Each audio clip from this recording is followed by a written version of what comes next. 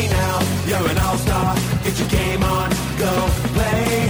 Hey now, you're a rock star. Get the show on, get paid. And all that glitters is gold. Only shooting stars break the mold. Welcome to another episode of the NRL All-Stars podcast. This is Barnesy. Back again, right before TLT. We've got two teams left in the Supercoach preseason previews. One of them is the South Sydney Rabbitohs, and the other one is the St. George Illawarra Dragons. Going to do the St. George Illawarra Dragons this episode.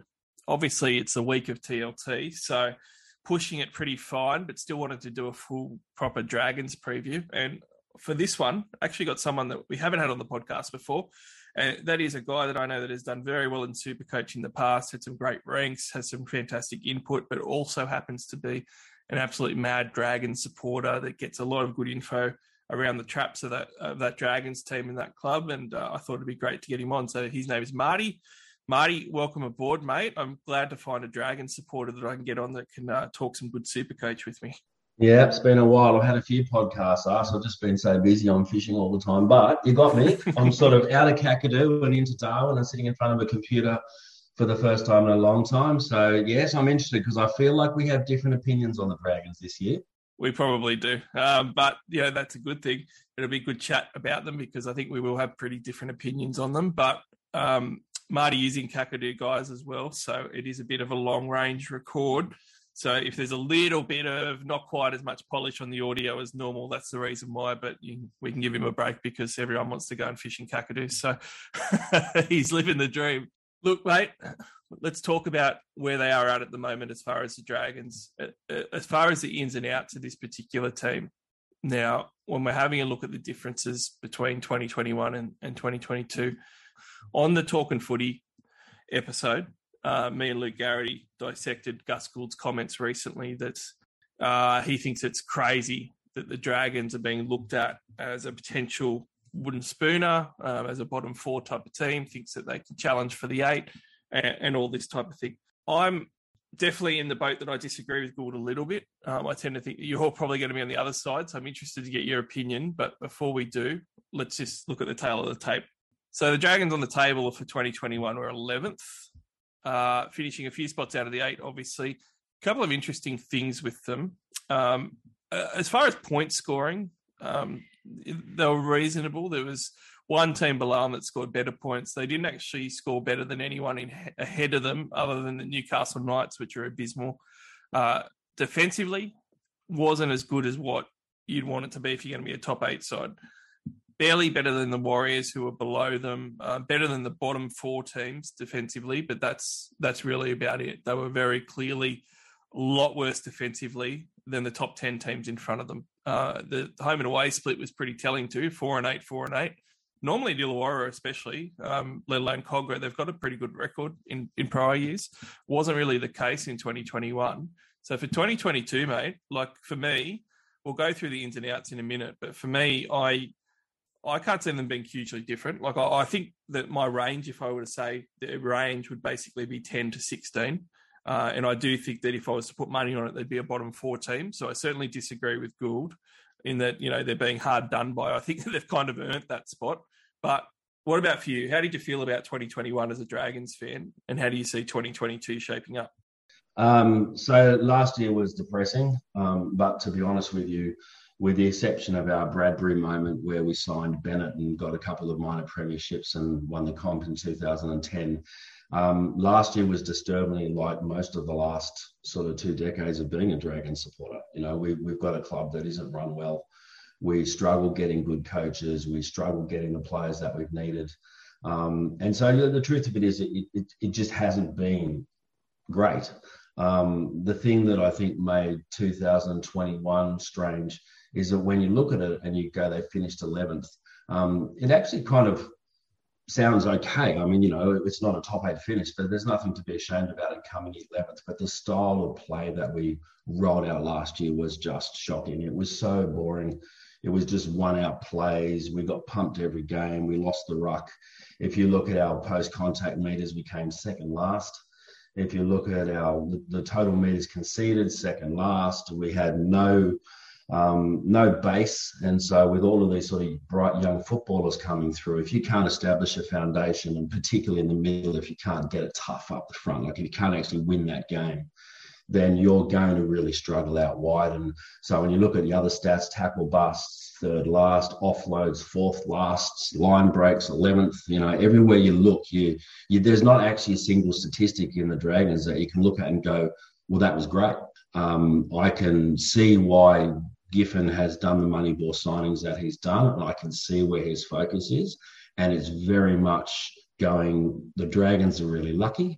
We have 3 young footballers coming through in 3 of the 4 most important positions on the field that are absolutely brilliant. All 3 of them could easily become internationals.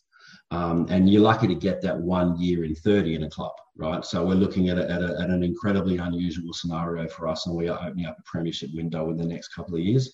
But the key to that is to get a group of blokes in the middle that can actually dominate. And we were so weak last year. We got dominated every single game. It was a really horrid year. It's the first time in my life, and I'm 50, it's the first time in my life I actually just struggled to watch to the end of a game a lot of times. Yeah, it was sort of, they were very run-of-the-mill. And my grandfather's a big Dragons fan, and he just didn't want to watch them last year the way it was going. But, I mean, I don't disagree with a lot of your assessment there. Like, I do really like some of the young guys the Dragons have, and I do think the next few years they will improve. But the thing with that, and why I sort of said I disagreed with Gus and sort of still see them as probably a bottom 4 team, is because I think that it takes a few years. And the thing with the NRL that I think a lot of fans sort of dismiss or sort of forget about is I've spoken with Luke and also with Billy about this plenty of times, where we put such an emphasis on, okay, they finished 11th, so if you finish 10th, you do a lot better. Or if you finish like 13th, you've done a lot worse. It's not the case. Like, the Dragons could finish 13th this year and actually be an improved team to what we saw from them last year. It's just the way that the seasons go. And this is my big point to the whole, Wide Water Sports and Channel 9 article and Gus Gould and stuff. The way the NRL is just because you miss the 8 or where you finished, it doesn't mean that you're terrible. But the NRL is a comp where there's no terrible teams. I mean, the Bulldogs were terrible last year, but that's 1 out of 16 teams. The other 15 were pretty competitive, and then obviously fall off and stuff at different times. So certainly this year, when you look at sides like that are at the bottom, the Bulldogs have improved, the Broncos have improved, the Tigers, you could argue, are they the same? Have they improved? Maybe, but they're not probably worse. Like, when you're looking at the bottom teams, there's no one really that much worse. And when you're looking at the top sort of 10 teams, some of those might have gotten worse. Certainly Newcastle look like they might be worse, but, if they're top 8 or fringe top 8, then what's worse? Maybe they dropped to 10. So it's just a hard comp, mate, isn't it? So, they could finish 11th the same and still have a really big improvement on last year. So I don't disagree on the fact that they will be better or have that improvement in them. Just that doesn't necessarily translate to them definitely not being like a bottom 4 type of team, I guess. Yeah, that's right. So you've actually hit the nail on the head there. So from my perspective as a fanatic, if you sort of go, well, what do you want in the season? The answer is I don't want a top 8 finish. That's not actually what I'm going for, and that's not actually what I expect could happen. But the thing that's nice about it this year compared to previous years is that it could happen. The drive through the middle and the speed that we've got. The Dragons are going to be a lot faster this year, right? And I don't mean necessarily express speed, of Dufty versus Sloan. I mean that with the way Giffen's going to move his bench around, everyone is faster. It's going to be a lot more creative. They're going to play heads-up football. But I'm really looking towards that sort of 2023, but probably more 2024 to 26. And all of these guns that we've got, they're all signed already on these contracts to take them through into that period. So for me, I want the processes to go well. I want it to be a more interesting team to follow. I want to be proud of the guys. I want to see some creative energy and output, and I don't just want to be systematic Formula 8 rubbish like we've seen in the last few years. And I personally have the Dragons finishing 10th or 11th, and so you might go, well, but hold on, they came 11th last year. It's like, yes, but the difference is that we're not going to be a training run for teams like the Storm. Yep. And as a supporter, I haven't seen a team that I feel is going to win. Like, half the time, it's really difficult to even work out the game plan Now, McGregor had no game plan, right? Price had no game plan. Griffin is starting to develop a game plan, and you could see in the Eels game and the Charity Shield in particular, you can see that it's not just going to be this boring one-out, tuck it under your arm, unsupported plays like we've had, So I think the point you make is valid. I can absolutely see why someone think the Dragons would finish in the bottom four. I can absolutely see why people might look at some of the signings and go, gee, they don't sound very exciting. But I tell you right now, if you are a Moneyball kind of person and you look at what the Dragons have signed, the weaknesses that we had and the money that we paid to fix those holes, Griffin's been very, very astute in the way he's gone about this stuff. I'm excited for this season. This is actually the most excited for the season I've been in a long time. Yeah, I mean, with the player movements, I'm in two minds about it. So I'll do the classic compliment sandwich. I don't, in a vacuum, I don't mind the signings, really. Do think that they're not as good for the Dragons as what they would be for other teams. So let's go through the gains that they've got at the moment. George Burgess, Jack Kozlowski from Manly, Moses Mbai, Moga, Francis Molo from the Cowboys, Aaron Woods, Moses Suli and Jaden Sewer.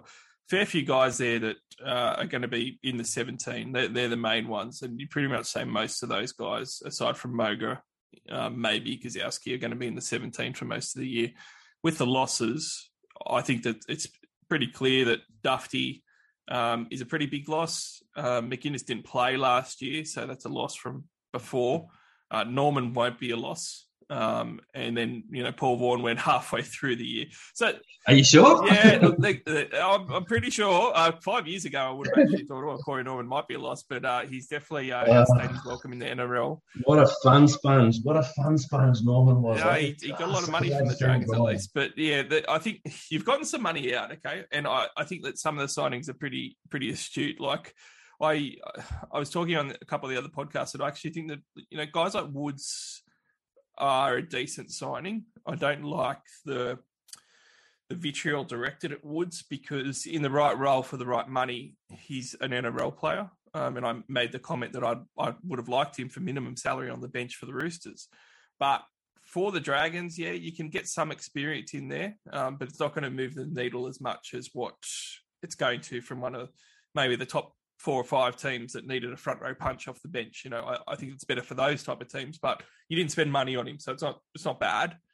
George Burgess is very questionable. I'm not sure how much you spent on him, but whether he has anything left. He hasn't played for a couple of years. I certainly wouldn't look at him as a great signing. He's on $210,000. Okay.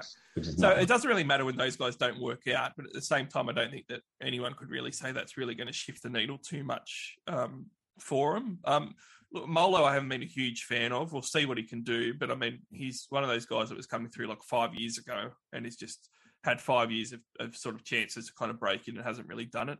I actually quite like the Moses Mbai signing because he's not on heaps of money anymore. And Moses Mbai is a good character and a good guy. So I actually think that he's probably your best signing because of the money that you paid, the character that he has, the leadership he has, and the versatility that he has. I actually really quite like that.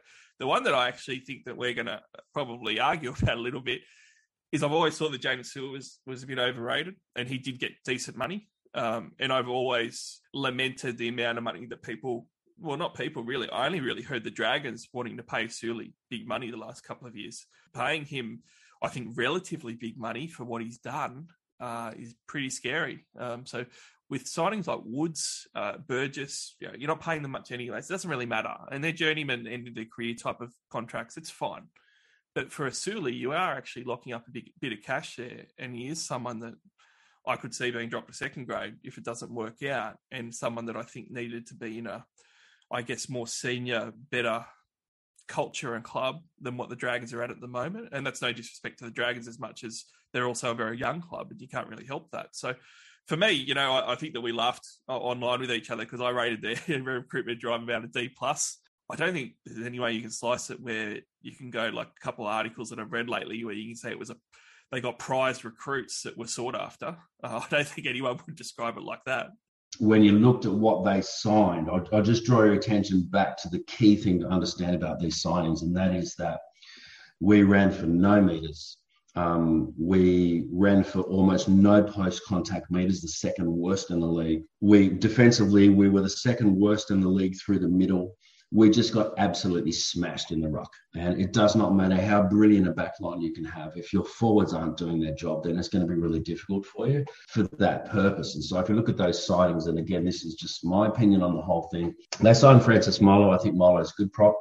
Then you've got Woods. The key with Woods is that last year he was the 5th highest in post-contact meters across the league in every position. That's a bloke that statistically is exactly what we needed. And he's only 30. And so with Burgess, it's an interesting one. I actually hadn't realised how severe his injury was when he was playing at South. Like when he went and played over in England, you know, like I knew he'd missed the whole season, came back for a few games, done the whole thing. Talking about a guy that's barely played in 2 years. But I hadn't realised that he hadn't been able to train at all in his last 2 years at the Rabbits. And he hasn't had a proper full pre-season since 2014, right? So, I mean, you think back to what you saw of Burgess and, you know, he was awesome. Like, he was so powerful. It was just this massive meat eater, man, right? And he is another thing the Dragons really want on low money, which is to just bust through the ruck. He just destroys people. He's such a tough dude. Then you got Sewer. He's a bit more creative than I thought. I think Bennett actually really improved him as a player last year. So I like that as a signing. So the commonality about all those signings really is we need to be tougher in the middle. We need to hit harder in the middle. We need to fight harder for every single meter. We have to get post-contact meters. We have to establish a foundation. And when you've got some very, very fast and clever young backs, you need to give them time, you need to give them space, and you need to let them shine. But really, we are positioning ourselves for 23. So I can understand why people would look at those signings and go, well, there's nothing much special about that. But as a supporter, I think you probably view it in a different way. Okay. Well, I agree with a lot of the sentiment, Marty. Let's have a look at the draw, though, and talk about it for Supercoach purposes. Yeah, it's not great. So certainly the first couple of months is what we're really looking at for round one. And Warriors is an okay start, but then they hit the Panthers right up in round two. Sharks, Eels, Souths. So that first 5 weeks, it's really not very good. 3 teams that could be top 4 to 5 out of their 5 games. Then they hit the Knights. You think they've got a bit of a reprieve, but then they hit the Roosters. And then after the Roosters, they hit the Tigers, and you think, oh, here's the reprieve, and then they hit the Storm. So certainly the first couple of months is shocking for Supercoach purposes. And then they don't even have the round 13 bye that you can say, well, I'm going to sort of store a player there and leave them longer term, and then I've got the bye number already there, save a trade. They don't even play the round 13 bye, so that sucks as well. They do go on a bit of a run from basically round 10, and I think from round 10, excluding the fact they don't play the bye, that's really when you want to start looking at the Dragons. They are a team that has a run home on the back third of the season from 20 to 25 rounds of Cowboys, Sharks, Raiders, Titans, Tigers, Broncos. So it does get a lot better for them in parts of the year. For Supercoach, I don't love the draw for round one purchases, I have to say. No. So I have one Dragon in my team to start. And I have to say, it's not uncommon for me to have no Dragons in my team. You know, like I do separate Supercoach from real football. It's not uncommon for me to not have any Dragons in my side. The thing I like about the Dragons is that when you look at the players that you think you want by season's end, or even if you're just looking at players that you want for 5 weeks of matchups, there are actually some quite Supercoach relevant players in the Dragons team. And we haven't normally had that, right? The issue is to go, at what point do we get them in? So the thing about the Dragons draw is that while it's a really bad start, and as you say, normally at this time of year, you're focusing on the first kind of 8 rounds or so, but from rounds 11 to 17, apart from that missed bye, it's actually a really nice roll. And then the run home is really nice as well. So I think the Dragons are one of those teams you sort of have to look at and just go, well, I'll probably be a bit patient with some of these guys and just wait for the opportunity, because you will get some of these guys at a good price. And one thing I found really interesting when I did my draw And my draw is a very complex Excel spreadsheet with 6 different colors. It's just ridiculous. It's like it's been done by a child, right? However, it is very accurate. But one thing that's really interesting is when you're looking for matchups, it's hard to find really good runs, really good extended runs for any team. So if you look at the Rabbits, for example, they've got an absolutely fantastic run that sort of comes up sort of relatively early. I can't really quite remember. And then if you look at the Eagles, again, they've got a really fantastic run coming up sort of around 7 or 8 or whatever. There's actually a few little sort of periods where you just see all green, which is my thing to hit go. That's the point at which I sort of trade someone, a rookie I've built up into one of the guns from that team that's about to go on a roll. If you look at the ease of draw for 2022, there's just not really that many scenarios where you go, a team's going to absolutely crush it for the next 6 to 8 weeks. So I do feel like the Dragons will be relevant in the draw, but I would suggest if you're looking at 2 players to start and one is a Dragon and one is hypothetically a Tiger or a Cowboy or a Rabbit and they're on the same amount of money, I would probably suggest you take the non-Dragon to start. It's not like they're one of the top teams either, so I don't love the draw for the Dragons or the Supercoach options for round 1. I definitely agree that they will be more relevant later. Let's have a look at their players. Specifically, their big gun for last year is Ben Hunt. He ended up with an average of 67 points a game. It was easily his career best average that he's had. He only managed 15 games, which was the only blight on it, with a couple of injuries and also obviously playing a bit of Origin as well. Potentially that'll happen this year in the middle for the good run. But otherwise, really good season for Ben Hunt. The things that I liked about him, 53% of the time he was hitting 60 plus, which was quite good for a half. He's always been a half with good base attack. So his base attack got him around close to the mid-30 mark, which is pretty good for a guy that's also obviously going to get you the tries from his running, the assists from his passing, and also has the kicking game going as well. So that was really good. And what it meant was that he had a pretty high percentage of his games too, at around 40+%, that were that 70+ type of mark too, out of the 15 games that he played. A couple of big tons in there. Out of his 15 games, he had 132 game, and he also had 116 game. And he is a try scorer, but he didn't score a huge amount of tries last year. So base attack, I've always loved in Ben Hunt. Out of his 15 games, there was only 2 that he didn't have an offload. There's only 2 that he didn't have a tackle break. So you're always getting those offloads and TBs with Ben Hunt, which I love as a half, but even better last year because you could have him at hooker. Now, Marty, he's by far and away the best Supercoach player from last year for the Dragons. He is the quintessential gun when you're talking about who is the gun for this team. For Supercoach last year, it was him. Now, when we're coming into this year, he's no longer hooker eligible. And that completely sucks and kind of kills his value that he had last year, I think. But the other thing too is that he's coming off a career year. So he is in a few percent of teams at the moment, which is a bit crazy to me.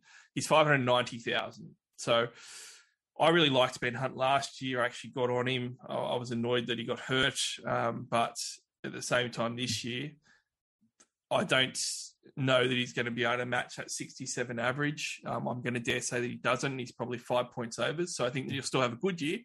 Don't think you have a great year, and he's really priced at his max with a bad draw. So surely you just got to stay away from him and look elsewhere as far as the Dragons goes for round 1 Supercoach purchases. So look, I reckon Hunt's a great pod. 2% ownership, it should be higher than that. 590 is a bit of an interesting price. As you say, the thing about him is his base is great. Unlike a lot of halfbacks, he tackles. He very rarely misses much defensively, but he does get a lot of attacking stats. Points per minute rose from 0.71 to 0.84 last year. I guess that was because he was the focal point of the attack. And the other thing is the McCulloch influence. So when the Dragons lost McInnes, that was a real blow for us. Like, he was just so crucial to that team. With Jack de Belin out, he's the only person that had line speed defensively, right? So I was like, and then they saw McCulloch, and I'm like, oh, for God's sake, it's a lot of money to play on an old school hooker, right? Like, and I'm not saying he doesn't do stuff well, he is, but he's old school. You look at the young whippets of today, he's just not that, right? But one thing that I mentioned about McCulloch was that all of Hunt's best football has been played with McCulloch. They debuted at the Broncos back in, I'm going to guess it was 2014, or would it have been, or 2012, whatever. And that was his best football. And so one of the reasons why they bought McCulloch was to open up Hunt, because Hunt is your halfback. In theory, he's your organiser. But I have personally always thought that Hunt, at his best when he's not overthinking it, I actually think he's an instinctive kind of footballer.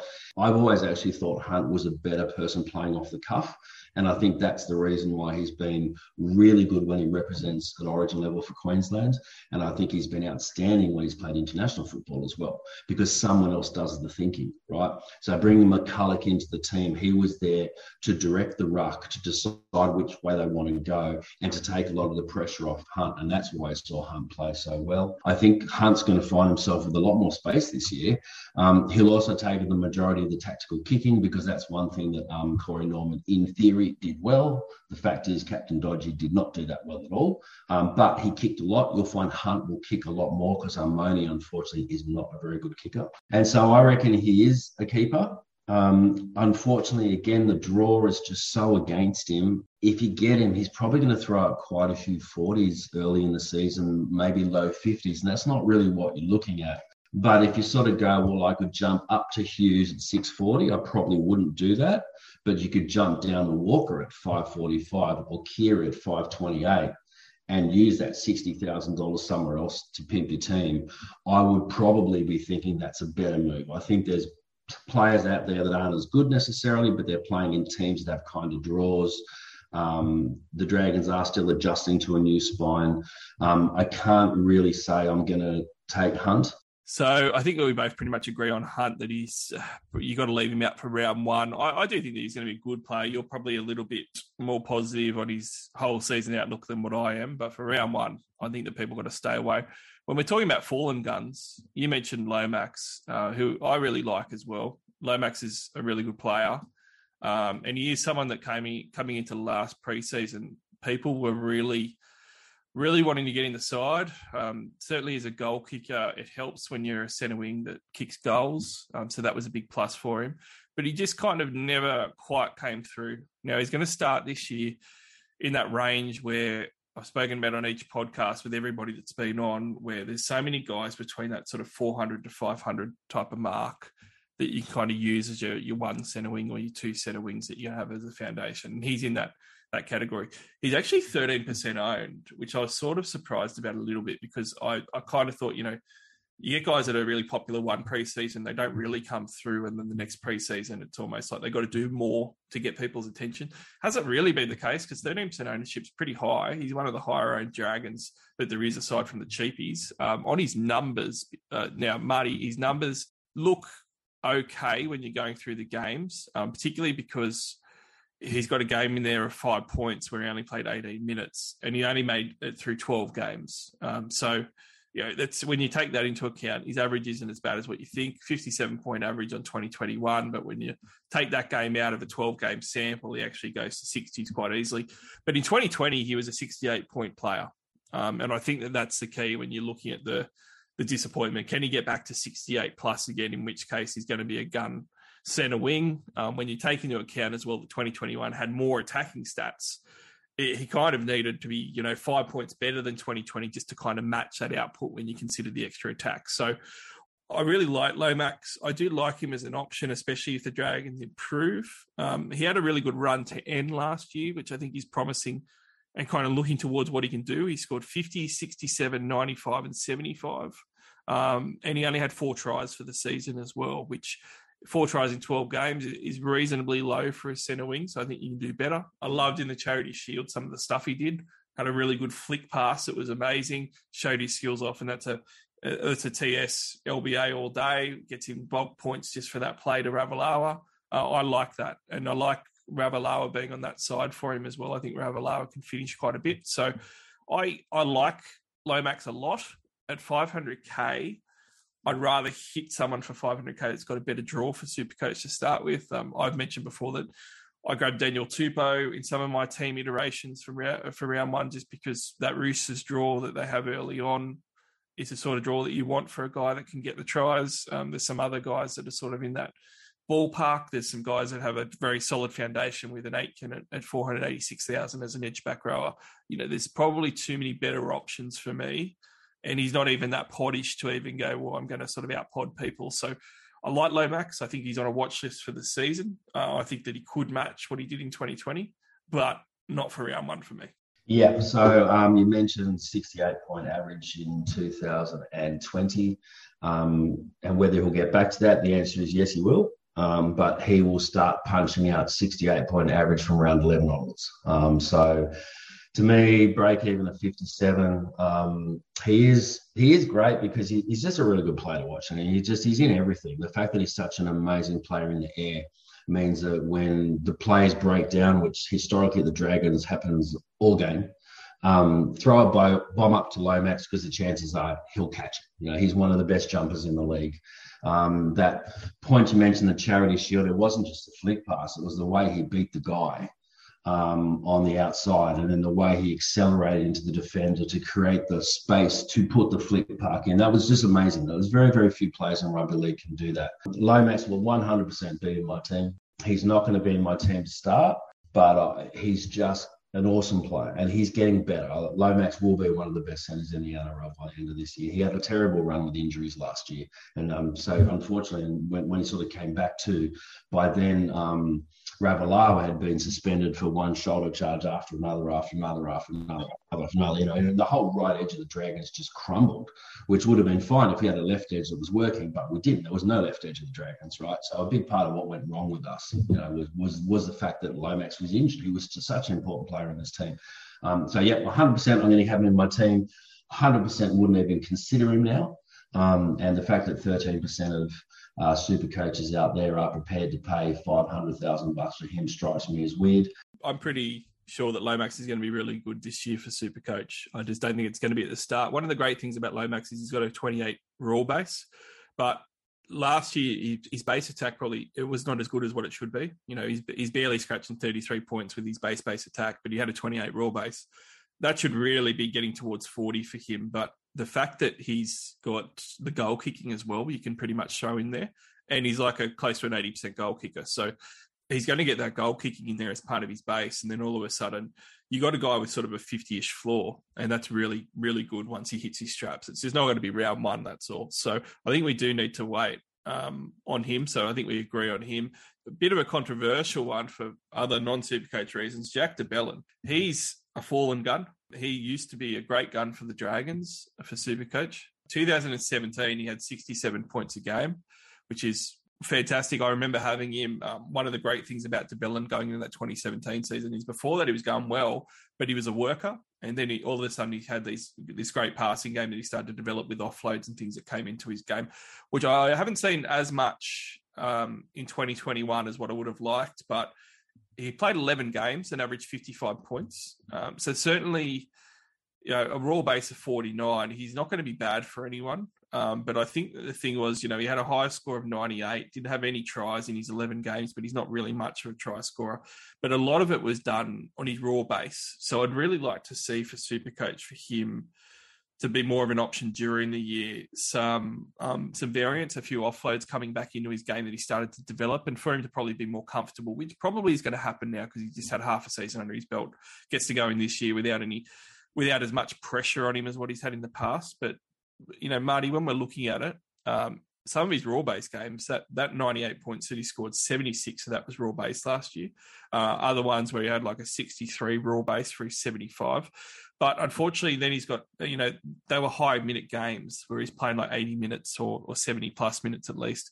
He's got the games where he plays lower minutes, like a 51 minute outing where he scores a 40, other low minutes like a 65, even 15 minutes below those 80-minute games, and that was only a 46. So his PPM was a bit below where we've seen in the past. I wonder whether that will come back up.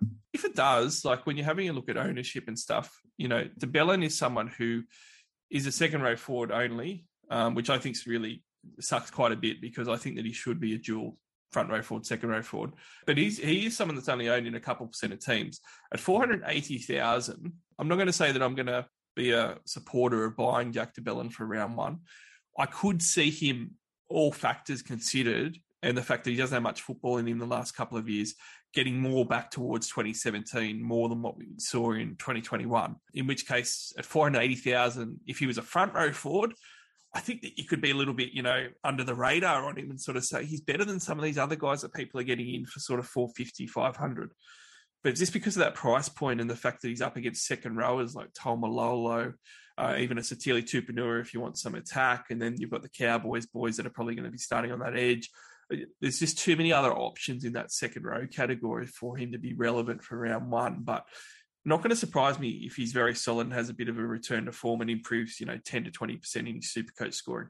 Yeah, so if you think about, say, 2019, 10 years from now, if I say 2019, you'll go COVID, right? When I think of 2019, I think of JDB because he was stood down in February of that year. And he was someone I had so much respect for. He was the alpha male of that Dragons team. He was defensive behemoth. The Dragons were like a donut team. Like if you look at them, they kind of had like tasty stuff on the outside, but there was just nothing in the middle. I was just blank. De Belin was the one guy that for years had stood tall and played like Thor. I just really liked the guy. And then this whole scandal came out and it was just like, Jesus. And we're not going to get involved in whether it was right or wrong.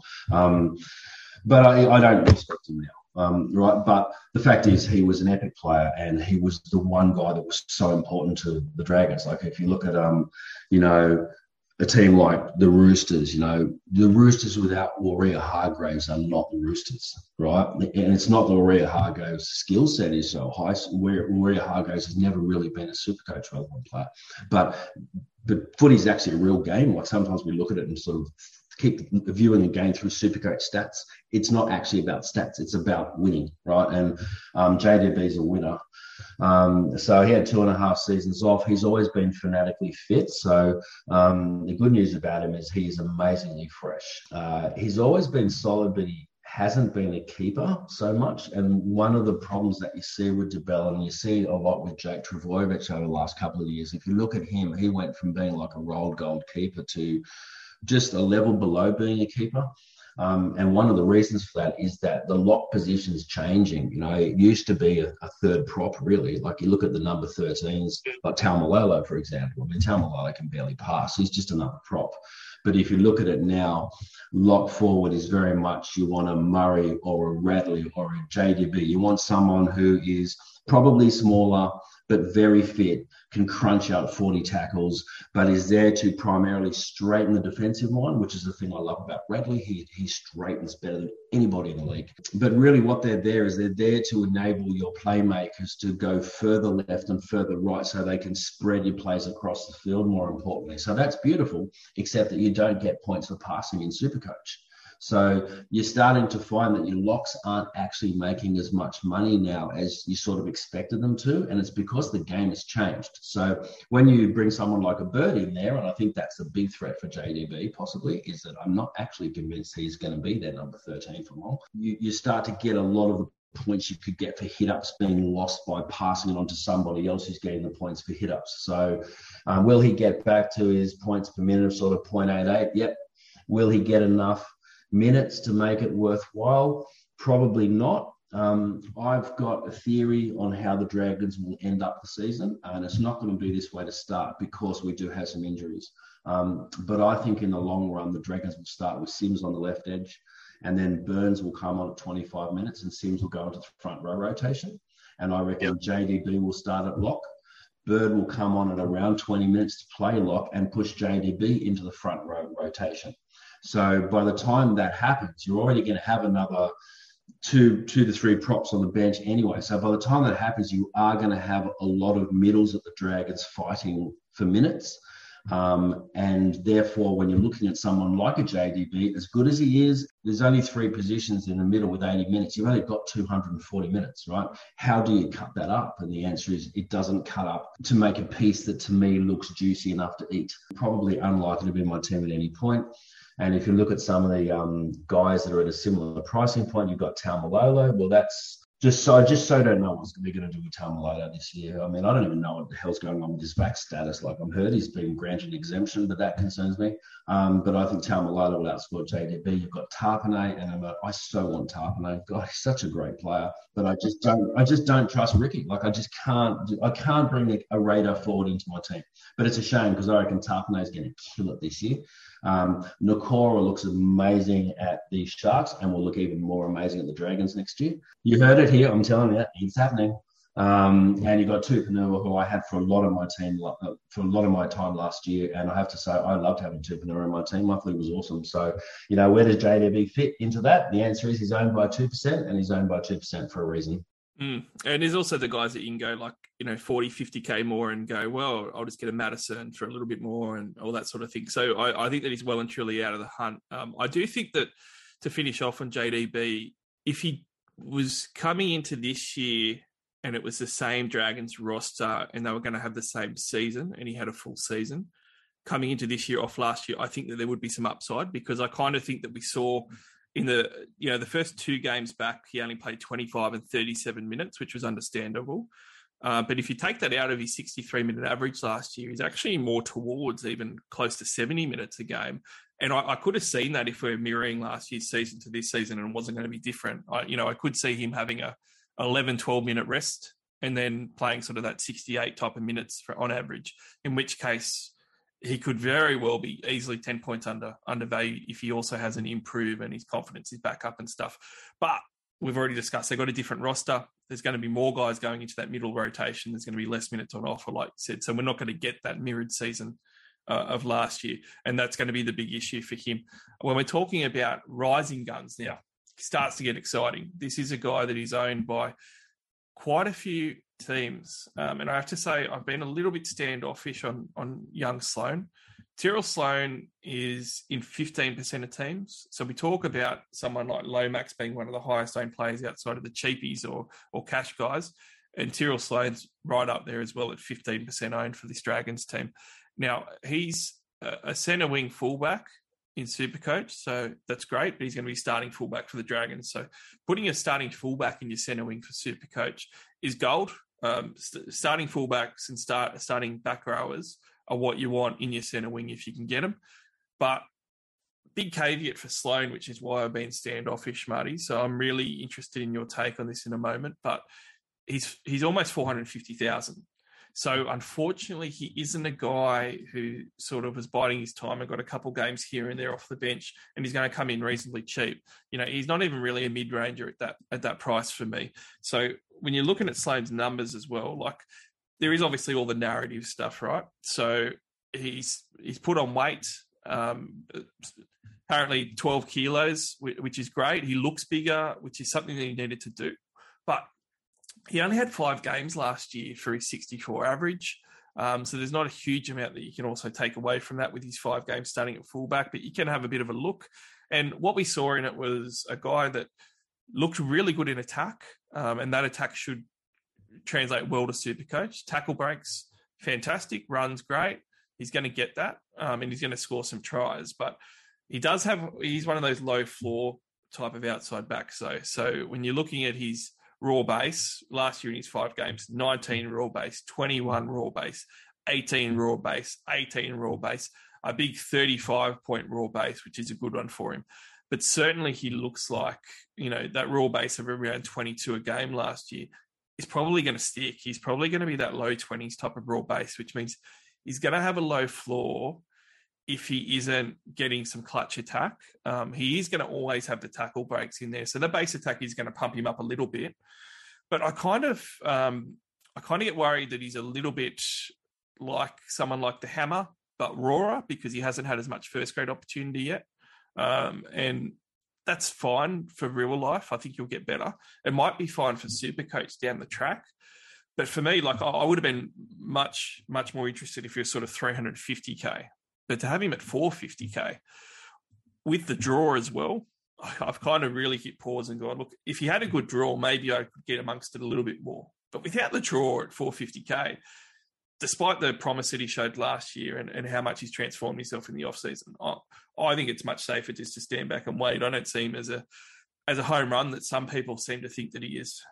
No. So, I mean, I know on your podcast you don't encourage gambling in any manner, but I must, from time to time, I do have a wee flutter.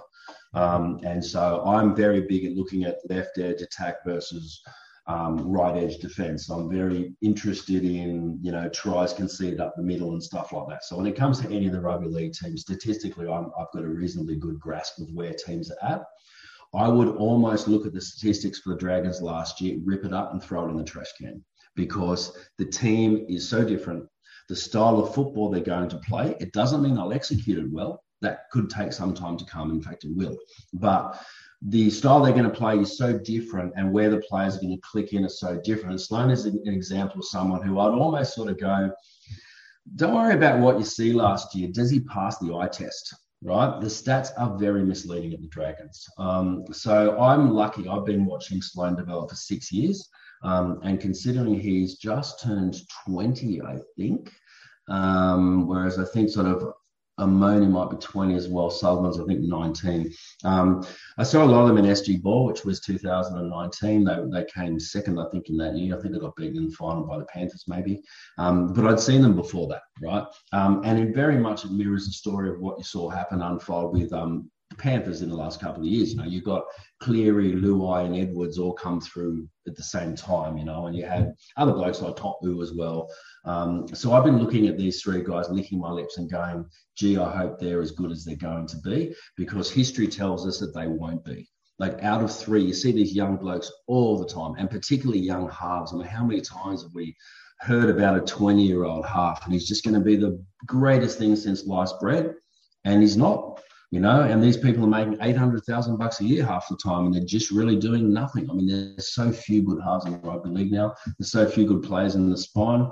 You're sort of a bit skeptical about some of them. Don't be skeptical about Sloan. The guy is an absolute freak. He's the closest thing I've seen to David Peachy for a long, long time. And I have to say, we're really lucky in NRL. Have you noticed how many really good young Indigenous footballers are coming through at the moment, and particularly fullbacks? I mean, they're just so fast. They're so good on their feet. They've got such great hand-eye coordination. They've got such amazing balance. So, he's the best of them by miles. He's up to 88 kilos now. He almost hit 90. Unfortunately, he will run some of that weight off over the season, but he's a lot stronger than he was. He's a lot more confident than he was. I've only met him once, but I have lots of friends that know him on a personal level, and he is just a cool, calm cucumber. Like, he's together in the head. So is he a keeper? Yeah, something. As a centre, he is a keeper. I think he will end up being a keeper.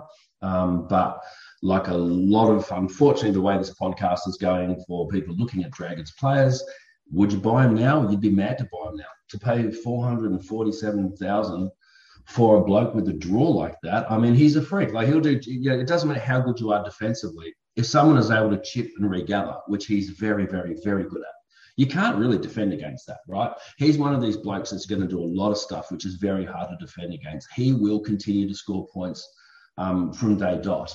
And they're going to run a lot of play his way. Like, he only played, I think, 5 games, but he finished with back-to-back 90s. One of those games was against the Rabbits. I mean, he killed them. He is so hard to defend against. So he's going to do well. I just wouldn't get him at this time. If you look at sort of other people in that pricing point, and I'm looking at him as a centre, but I really am viewing him purely as a centre. So you compare him to Staggs. Yep, I reckon he'll outcall Staggs. And you compare him to someone like Crichton. Well, Crichton's an interesting one, because if Crichton goes back to the left, I reckon he's going to have a fantastic season, and I think he's worth paying the money for right now. But if Crichton sits on the right, I don't actually think he's going to score as particularly well. Like, he's a good team, he'll always do well, but would I take Crichton over Sloan? Not if he's playing right. So, I reckon Sloan just... I just wouldn't pay that money for him. But I've got to say, he's a beautiful footballer. And in the years to come, I think, regardless of which team you follow, he's one of those guys that when you turn on the TV, you'll go, yes, Sloan's playing. And I tell you what, it's been a long time since the Dragons have had a player like that. The last person was probably Mundine and Blacklock, I guess. Yeah, it would be. So it's been a long time coming. I like him as a footballer. It's just... I still am pretty astounded that he's 15% plus of teams. Crazy. Round one. Crazy. Crazy. $450K. And you talk about guys around the price. I think that you just, because he's at $450, you go up a bit and get an out and out guy that's going to be better round one, or more so, you just go down. Like there's that many guys that are 250 to 350. You'd save 100 to 180K just to get some of these other options in. And those other options may very well score close to or as good as Sloane will for the start of the season. So it just doesn't really make any sense for me. I think during the year it'd be good, but a couple of little caveats to finish up on. The 5 games that he played, he had some good ones in there as far as his last 2 where he scored 95 and 91, but he scored 6 tries in 5 games. Now, I don't care how good anyone is, and he's very good as a scorer.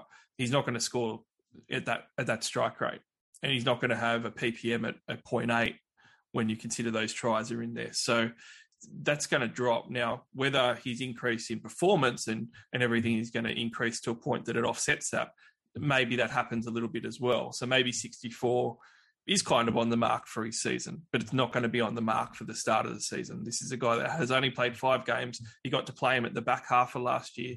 He's starting for the first time in a round one scenario in fullback in what we spoke about before the podcast is going to be really wet weather.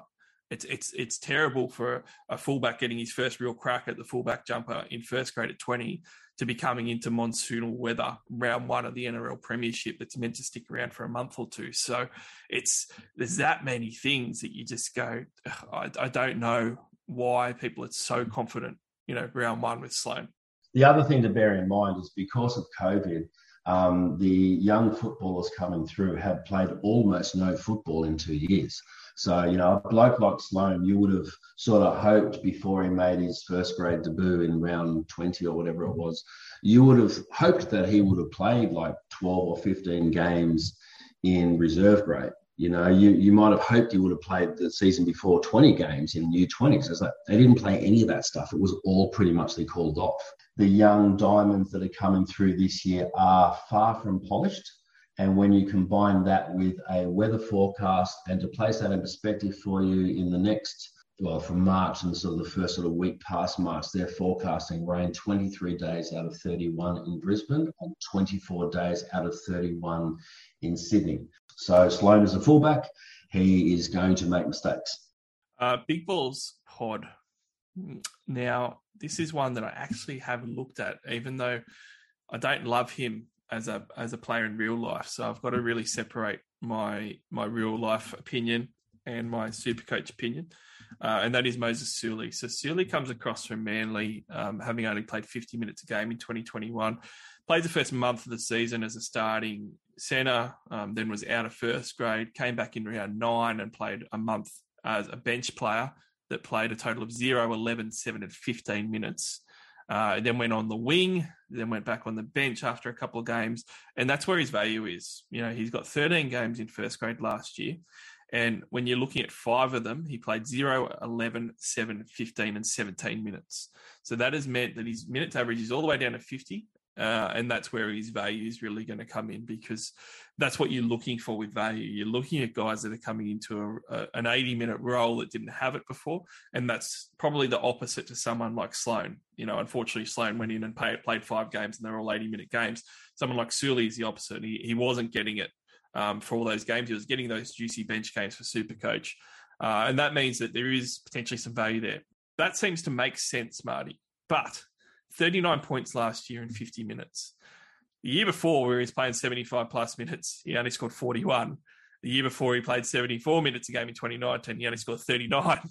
The year before, in 2018, he played 77 minutes and he only scored 39 as well.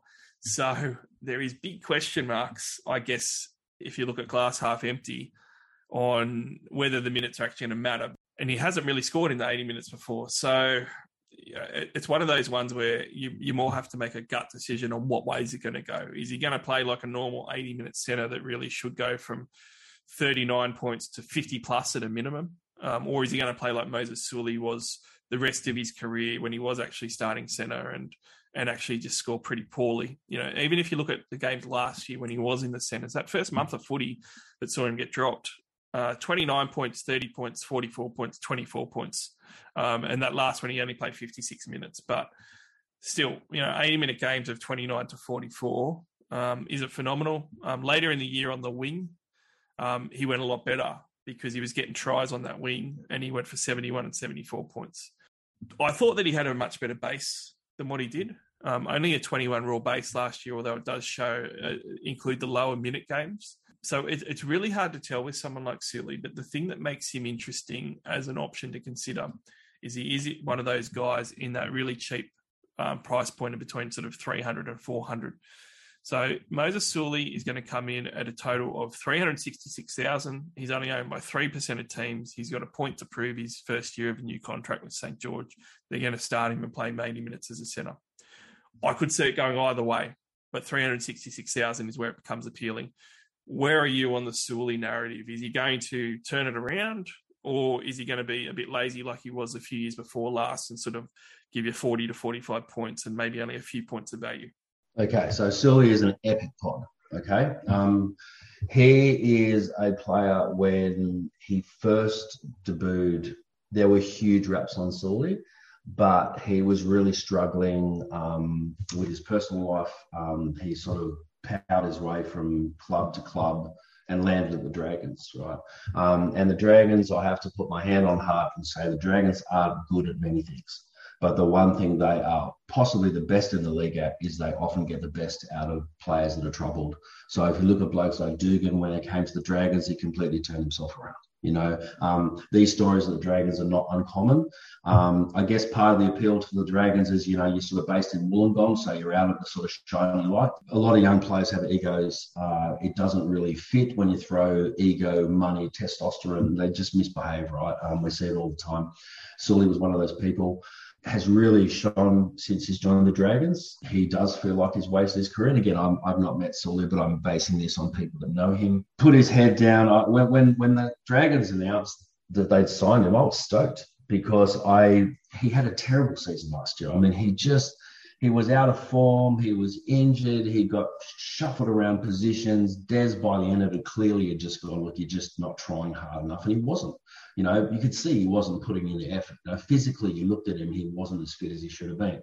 But then in the last 4 games, he scored 71, 72, 74, and 83. And I remember at the time looking at him thinking, that's the Sully that's always been there. But you could see in him last year at the Eagles, you could see the player that he could have been. And I'm stoked the Dragons have signed him. The other thing to bear in mind is that last year, if you look at our left edge, we had Pipe Smoker at 5'8". You had Sims at back row, who's just a bash and barge player. He doesn't really have much creativity around him. You had Williami and Bird out in centre, who are, again, not fast, they're not clever, they don't have great footwork. You know, and then you had a winger that kept changing around all the time because it just didn't work. And this year on that side, you've got Armoni, who's super fast. You'll have Bird, who's going to be a clever back rower, or Burns, who's even better. And then you'll have Sully, and then you'll have Ramsey, who's fast and much bigger now. And I look at that edge going, the Dragons are going to go left a lot. That opens up opportunities for Sully. The other thing about Sully is absolutely magnificent wet weather footballer. When you're playing footy, and I say this as an ex-rugby union 5'8", you have to shorten your passes in the wet. You know, these beautiful cutout balls and face balls and stuff, they're wonderful in dry weather, but they just very rarely lead to anything. With a bloke like Sully, because he is such a big guy, but also he's fast. Like, Sully is deceptively quick. I'm shocked how fast that guy is. Everything about him suits wet weather football. He gets low when he drives. He can beat you on the outside, but primarily he's just going to roll through you. The Dragons will play out to him a lot. I reckon for 336, which is a good pricing point, I actually reckon he's a really good pod. Now, he's not in my team at the moment, which unfortunately for me as a Dragons supporter is pretty much everything you're going to ask me. But the issue for me is more, there's so many guys out there at that 260, 270 mark, and you're trying to spread your salary cap widely.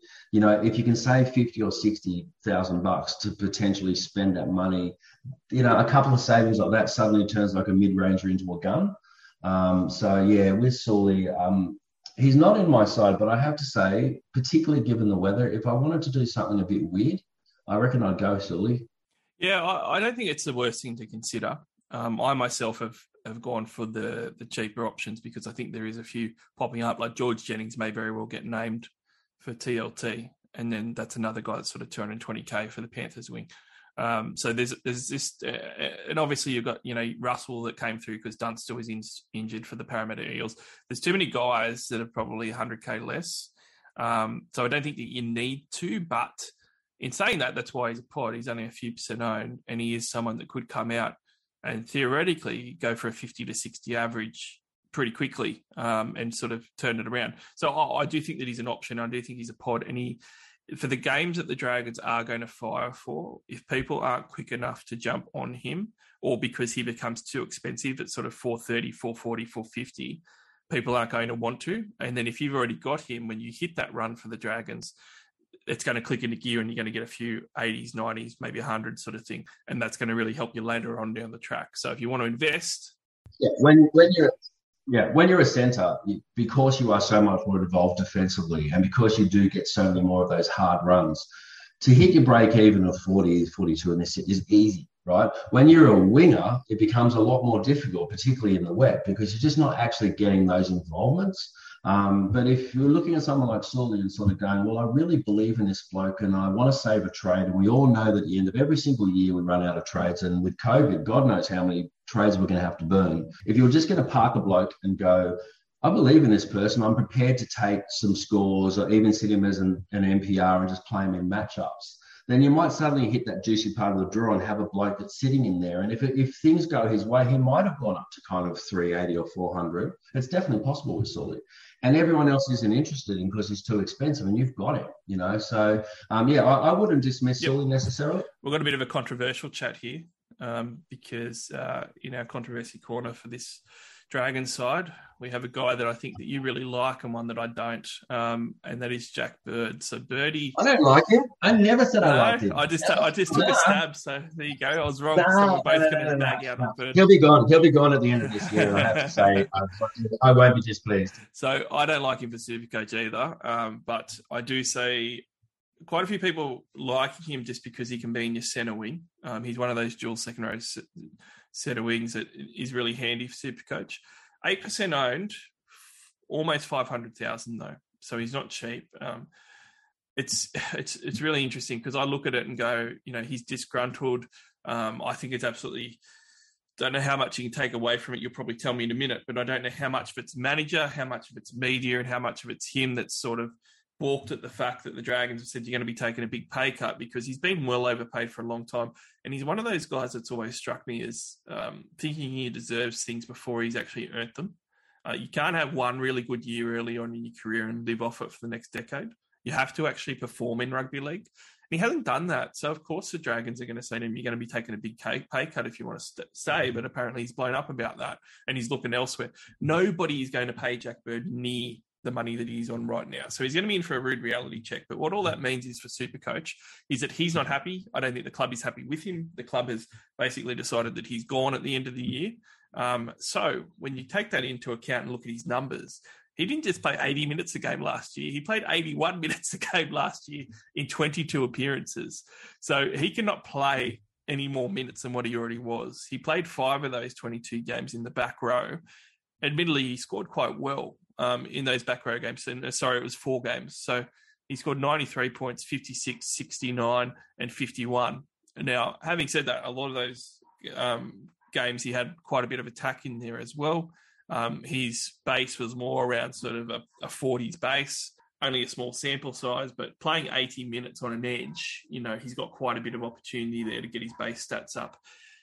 I don't think with the Dragons pack and everything that we've just discussed and everything else that he's going to be playing 80 consistently. If he starts off with 80, I can't see him doing that longer term. And if you take 20 minutes away from him and he's playing 60 minutes, which is still really good minutes, he's well overpriced for what he's going to do, even though he was playing quite a bit of centre last year, which would normally bring his value back up. 500,000 for him. He's kind of the anti-Aitken argument, right? Like, I really believe in Aitken, and Aitken's actually 10K less than him. He actually projects out to score really well. Whereas Bird, I don't think projects out to get the same minutes, and he doesn't project out to score really well compared to last year, where he's still only averaged 57 a game. So if he's already priced on 57 and he's sort of not going to get much more, you're not really going to be happy with 57, even in your centre wing. And he doesn't have a good draw either. So those games that I mentioned, 3 out of those 4, he had some clutch attack in there. he's not going to really get that early on either. And he's out of favour, like I just don't see. I do see why people are doing it, because getting a back row in your centre wing is rolled gold normally for Supercoach, but I don't see it with Bird, and I do see his role dropping off. Maybe I'm wrong with his role, Marty. Maybe you know something I don't, and his role is going to continue and he's going to have a good one. No, okay. So the problem with Bird is Bird, right? I mean, he is a very entitled individual. Coming up through the juniors, he was incredible. And when he sort of hit first grade, or even before he hit first grade, he was one of those guys that put his hand up and has continued to put his hand up every single year to play in the spine. He wants to be a half or a 5'8" or a fullback, and his skill set kind of actually it's appropriate. But the problem is he just got injury after injury for so many years. He lost all of his speed. He lost so much of his lateral movement. And the reality for Bird is that, because he played Origin a few years back and he played well. Unfortunately for him, his body is not going to allow him to be the player that he should have been, right? And so it's just really obvious to anybody that's involved in footy that they can see that, but Bird can't see it in himself, right? So I don't know who he gets advice off, but he's mad if he thinks he's going to get someone come out and pay 850,000. I think he's a very talented guy, but physically he just hasn't got there. What you say about his role, I have to say it's unknown to me, right? I have asked so many times, because I can really see this Dragons team unfolding in my own eyes. But me feeling something or seeing something is one thing. I'm irrelevant. What matters is what the coach is thinking or feeling. And it seems likely that he's moving down this direction. And certainly in terms of what I'm seeing on the training paddock, it seemed like this is the right direction. But we just don't know. My suspicion is that he will be named on the left edge in round 1, because I think Sims is going to be ruled out. We'll find out tomorrow. If he's there, I reckon he'll probably play 80. And, he might well get to his average of 67 in the first game, because, last year he only really played four times on the edge. He got 51, 56, 69 and 93, I think. So he averaged 67, right? He's a good edge player. The issue is that in the not too distant future, you're going to get Sims back, you're going to get Burns back, you're going to get Maguire back. So where does that leave Bird? And if it was me, I would totally be moving Bird into lock. I would, as I said before, I'd be moving JDB, start with JDB, but moving forward, and then move Bird into that role. It enables him to run when he wants to run. It enables him to be the link when he wants to link. He, as an ex sort of 5'8", he has that skill set. He's also a very, very aggressive front-on defender. Laterally, he can be exposed. So I'd put him at 13 as well. And I do agree that it's better there because it does limit his exposure, because I don't think he's a very good defensive player at all. But it's also one of those things where if that happens, like Jack de Belin, plays 22 minutes, and then Bird comes on in the 22nd, 23rd type of minute off the bench, and then he's already lost 22 out of his 80 minutes as it is, and he's probably going to come off again. So it really makes it look like maybe he's a 50-minute player, even if that change happens down the track. So if it does. Yeah, I think he's a 60-minute player. I think, again, to start, it will be different. Like what you're seeing in the first few rounds for the Dragons, unfortunately, isn't actually going to be the side we'll have by mid-year just because of these injuries and suspensions. But I reckon you can probably lock Bird in for 60 minutes. But people that, not so much in Supercoach, but in fantasy, for example, people are talking a lot. Everyone wants Bird, right? And it's just like, they talk about his points per minute and blah, blah, blah. So that's great. But when you're going from 80 minutes a game to 60 minutes a game, right, you need to increase your points by minute by 25% just to cover for the lost minutes that you've made. So with Bird, he's got to increase his points per minute from 0.71 to 0.89. That's something he's never done before. He's never been anywhere near that level.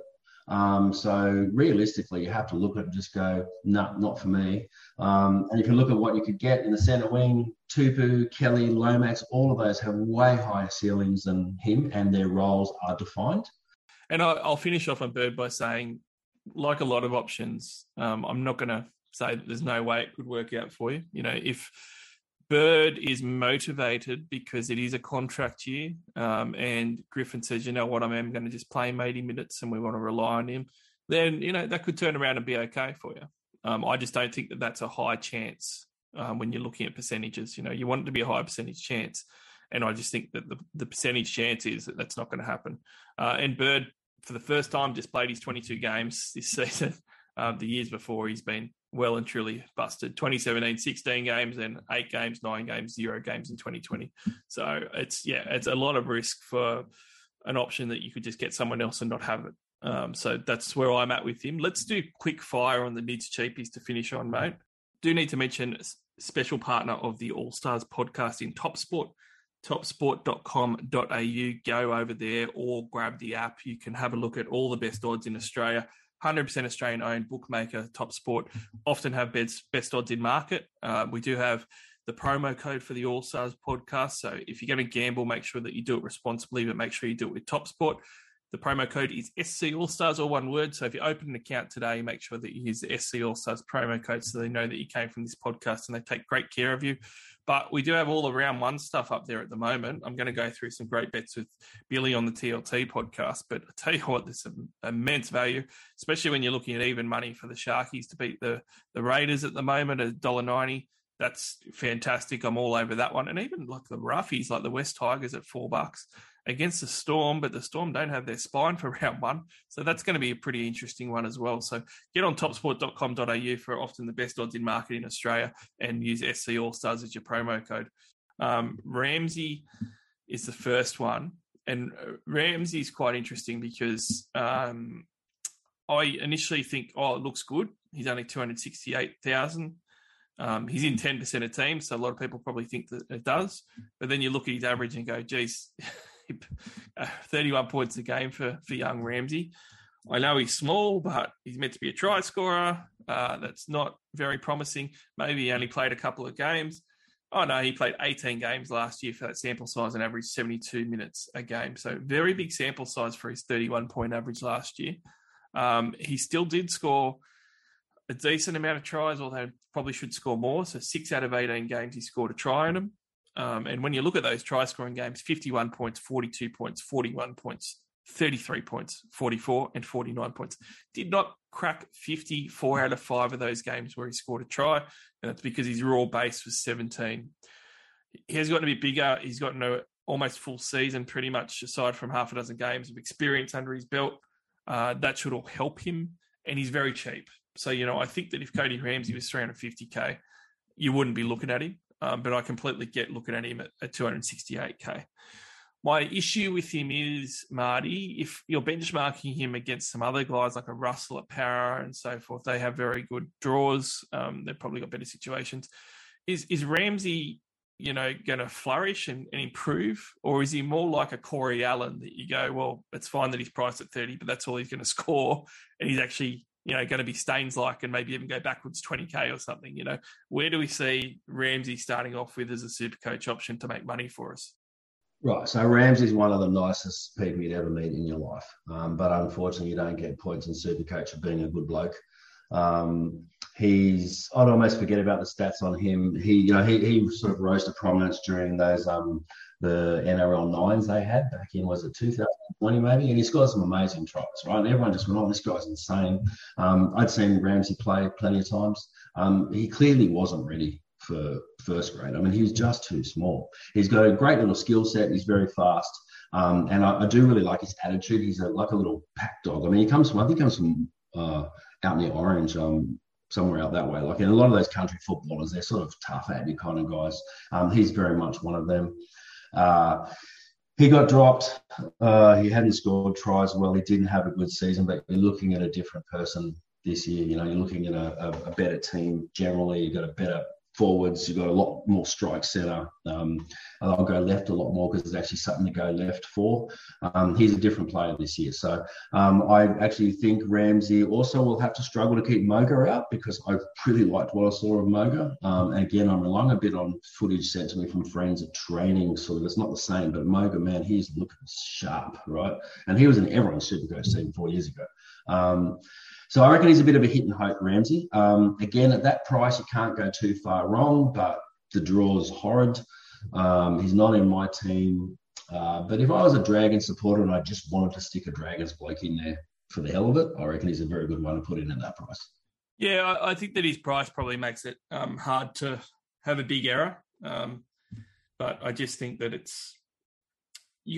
like with most things, you got to temper your expectations. There's potential that it could be a rough month of footy, especially in the wet weather. could be some 17 scores and stuff. And then when that happens, you just got to ride it and just bench him, wait to make the money a bit later on. And that's something that you can do. Yeah, that's it. Small players, particularly if they're wingers, combined with wet weather, should be putting the words avoid right in front of your face. He's not in my team. So when we're having a look at some middle forwards, Burgess and Molo, let's look at these two together because they're both front row forwards, and front row forward sucks always, but it sucks even more at the moment because people are looking for cheap to mid-range ones to not spend there. Some people are even saying, I'm not even going to get a Payne Haas or something, or a TPJ. I'm just going to go like all mids and cheaps there. Francis Molo's 351,000, coming off a 40 average. Someone like George Burgess hasn't played for a couple of years, and because of that, he's only 247,000. He's in 13% of teams because teams are scrambling to get 4 front rowers to start the year. I initially didn't look at Molo at all because of his price point at 350k. I'm almost going to just rule him out because of that, but I will say I've never seen anything really in Molo at all. But if he's ever going to bust out, like, he's not as young as people think. Like, he's like 27 years old. Like, I've always said, he's kind of missed his window, and I don't understand how he's playing Origin and stuff and whatever. But he started the first 5 games of last year, right? And he went 39, 48, 33, 34, and 59. Now, some of those games actually had some promise there, and he actually didn't get very many minutes. It was only about 38 minutes a game in that. If somehow he's doing, he's based on 34 minutes a game on his 40 average. The year before he did 39 minutes a game and did 49 points. If you can get that 49 points out of him, then all of a sudden it actually starts to become interesting. And it is a new club, and I'm going to say the last chance saloon for him to actually cash in and get another good deal after this because he has to perform. So PPM's always been over 1 the last few years significantly.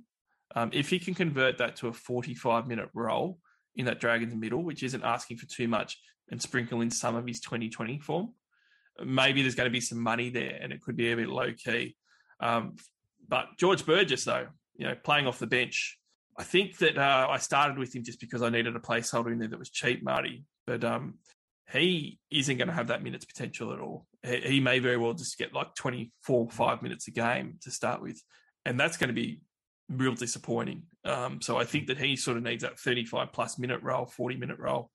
And he's not going to get that early on especially. So Burgess is cheaper and a lot more palatable to spend on for me. But Molo seems to have a lot more opportunity to actually score some points. So do you see either of their roles being able to expand enough at the Dragons for them to make money on relatively cheap price points? They'll actually both make money. The issue is not that. The issue is, are there other players that can make more money, or are other players that can make more money faster, or are there other players that are cheaper that can make the same amount of money? And the answer is yes to all 3 of those. So if you look at Burgess, that injury he got at Wigan, it was just horrendous. I mean, the bloke hasn't played since the early bit of 2020.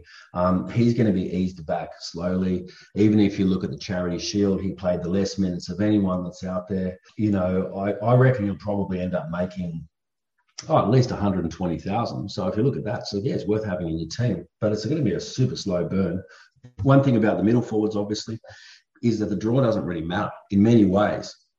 If you're playing a good team, your middles actually tend to do a lot, particularly if they're big defensive players. It's your playmakers that you need to be looking at your ease of drawing, your matchups and stuff. So the draw doesn't matter as much to these sorts of middle players. But, I hadn't realised until I read an article the other day, like no rugby league player has ever, or no sports person has ever come back from a hip injury like this before. He is going to be a slow burn. There's no real rush to get him in your team. He'll probably go from 247 up to kind of, when you've got a break even at 28, I mean, you'll knock off a break even at 28, 25, 30 minutes, really. And he'll probably get about those minutes to start. He actually is a noted try scorer, Burgess. And when he was younger, he was one of those guys a bit like, Paul Vaughan, who just has this skill of getting tries, right? So he is one of those guys that could hurt you, but it's unlikely. And my suspicion would be with him, just chill out for a bit. The time may come often in and around Origin when all of a sudden you start to get a few injuries in a few positions. And, you might look at Burgess and suddenly just go, he's starting. And because of a couple of injured players, he's actually probably going to get 50 minutes, 55 minutes instead of 25, that's the time at which you want to get him, because his curve is going to get so much steeper, so much quicker. So I wouldn't be interested in Burgess at the moment, but I think he's great. You'll make money on him, no doubt about it. Molo is... This might be that you upgrade in round 22, but it doesn't matter anymore. Yeah, well, unfortunately, that's probably true. So Molo's a bloke. I like him. I think he's got a lot of upside, but there's no doubt about it. He needs to establish himself now. It is a stacked pack, and Molo was signed for both quality and quantity. Really, I mean, he's had that sort of points per minute of over 1.1 for a long time. You know, he's often 1.1, 1.2. He gets through a lot of work. But at the Cows, I mean, he was only playing 34 minutes a game. And you think to yourself, well, the Cows were terrible last year. You know, and Taumalolo was injured for a lot of last year. How the hell does this alpha male, in theory, run out for 34 minutes a game? I mean, it just doesn't make sense. He was playing badly there. I was actually surprised when he made his Origin debut. I don't think his form warranted it. But you mentioned Corey Allen a moment ago. Corey Allen's played Origin. You know, the depth isn't in Queensland. It's an illustrious list for the Maroons the last 3 years. Yeah, but that's right. Well, the depth isn't there in Queensland. They've got the basis of the really great, but the depth isn't there. So I think the thing about him is I would imagine he's probably going to start with Woods, although his trial form was disappointing. But I do think him and Woods will be the two starters when everyone's sort of rocking. I think he'll probably get 45 minutes. So at that sort of point per minute rate, which he will keep up, I reckon he'll average probably 52, 54. So that's like 12, 14 points there. And I definitely think he'll hit 460 to 480,000. So, again, there's money there. But if you look at 350, you sort of go, well, it's a very strange pricing point. There's not very much. And you see that all the time when you do your team build, particularly in front row, but also in second row. You sort of just go, wow, there's a lot of really good value down low, and there's a lot of keepers up high.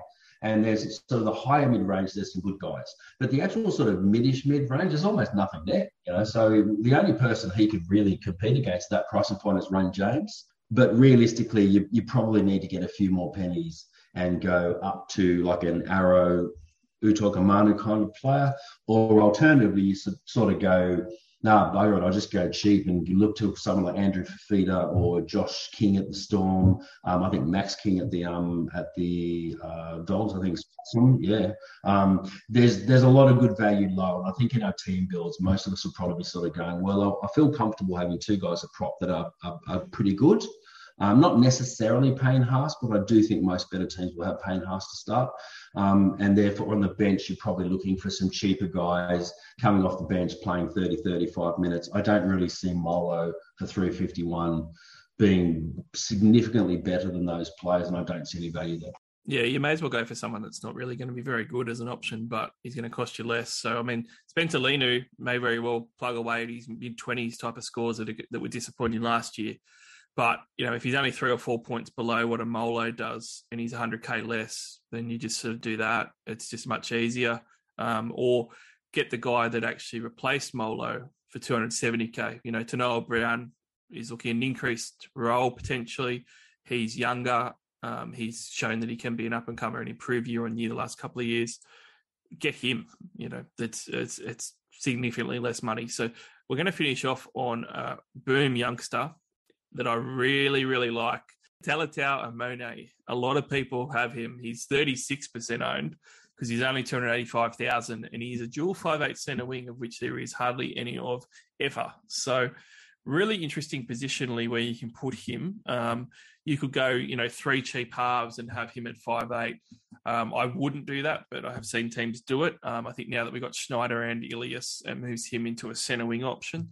I do have him in my centre wing, and I'm not going to say he's a must, but I think that it's getting close-ish. I think that he might, we've already said with the Dragons that they've got a bad draw and guys like Ramsey are going to suffer early on or whatever. I just think that Amone is just so talented that it's not going to really matter, and you're going to want him for later on, definitely, because he's going to make some big dollars at some point because he has a great opportunity there playing that in that 6 jumper. So the tail of the scoring for last year, he played 51 minutes a game in his half a season. scored 32 points a game, but half of those games were off the bench. And when you're looking at those minutes, you're looking at 15 minutes, 21 minutes, 12 minutes, 9 minutes, 24 minutes. The rest were his 80-plus minute games where he's a starter. So those ones sprinkled in really make it quite appealing. Scored a few tries last year in his 11 games, and I think showed some spark. But I think that he's one of those guys, Marty, that are going to be much better off for Monet coming into this year with that experience and having that number 6 jersey to start with. I guess the small little concern in the back of my head that you might be able to alleviate, I'm going to start with him anyway, and I think he's a really good one to start with round 1. But they do have some other talented youngsters coming through in the halves. Sullivan is another one that isn't necessarily going to make the side from round 1. Is Monet under a bit of pressure where if in the first month of footy, Dragons aren't playing well, it's a pretty bad draw, he doesn't score much, he gets dropped anyway, and they bring someone else in the halves? Like, is that something that might end up happening? 100%. Okay, so Amoni is a lovely bloke. And I have to say, we're really lucky with the Dragons. The youngsters that are coming into first grade now, they're just such a lovely bunch of men. I'm really proud. As a supporter, I'm actually really proud of the people in my team coming through. And he's one of them. He's so humble. He's just such a talented person, but he's just, you wouldn't even know he was a football player when you talk to him. He's just cool. Very super coach friendly game. As you say, most of his games last year were off the bench, but he finished the game with 3 consecutive games at 5'8", scored 41, 42 and 76. And that was against the Cowboys that weren't great, but it was also against the Rabbits and the Roosters. So, I mean, that was at the time when these guys were gearing up for, the finals. So, I mean, he averaged 53 in those only real games he had at 5'8", which is pretty good. I reckon that's an accurate gauge. His break-even's 32. I reckon if you look at 53, that's about probably where he's at. It's going to be 20-plus points undervalued at a minimum. He'll hit 500,000 this year, man, for sure. The issue with him, firstly, there is timing. So I think he might be a little bit of a slow burn early just because of the draw. That said, these players that are just sort of off the cuff, he's going to score tries. He's going to get attacking stats. He's a lot bigger than he was last year. He's a lot more confident. There was a game last year where between him, Sullivan, and one of the other young blokes that came through, I think it was Sloan, Sullivan and Sloan, they missed 21 tackles between the 3 of them. I mean, that's a horrible statistic, right? But they were 72 kilos. It's just not enough. 72, 75 kilos. These guys are all mid-80 kilos now, and they're so much stronger.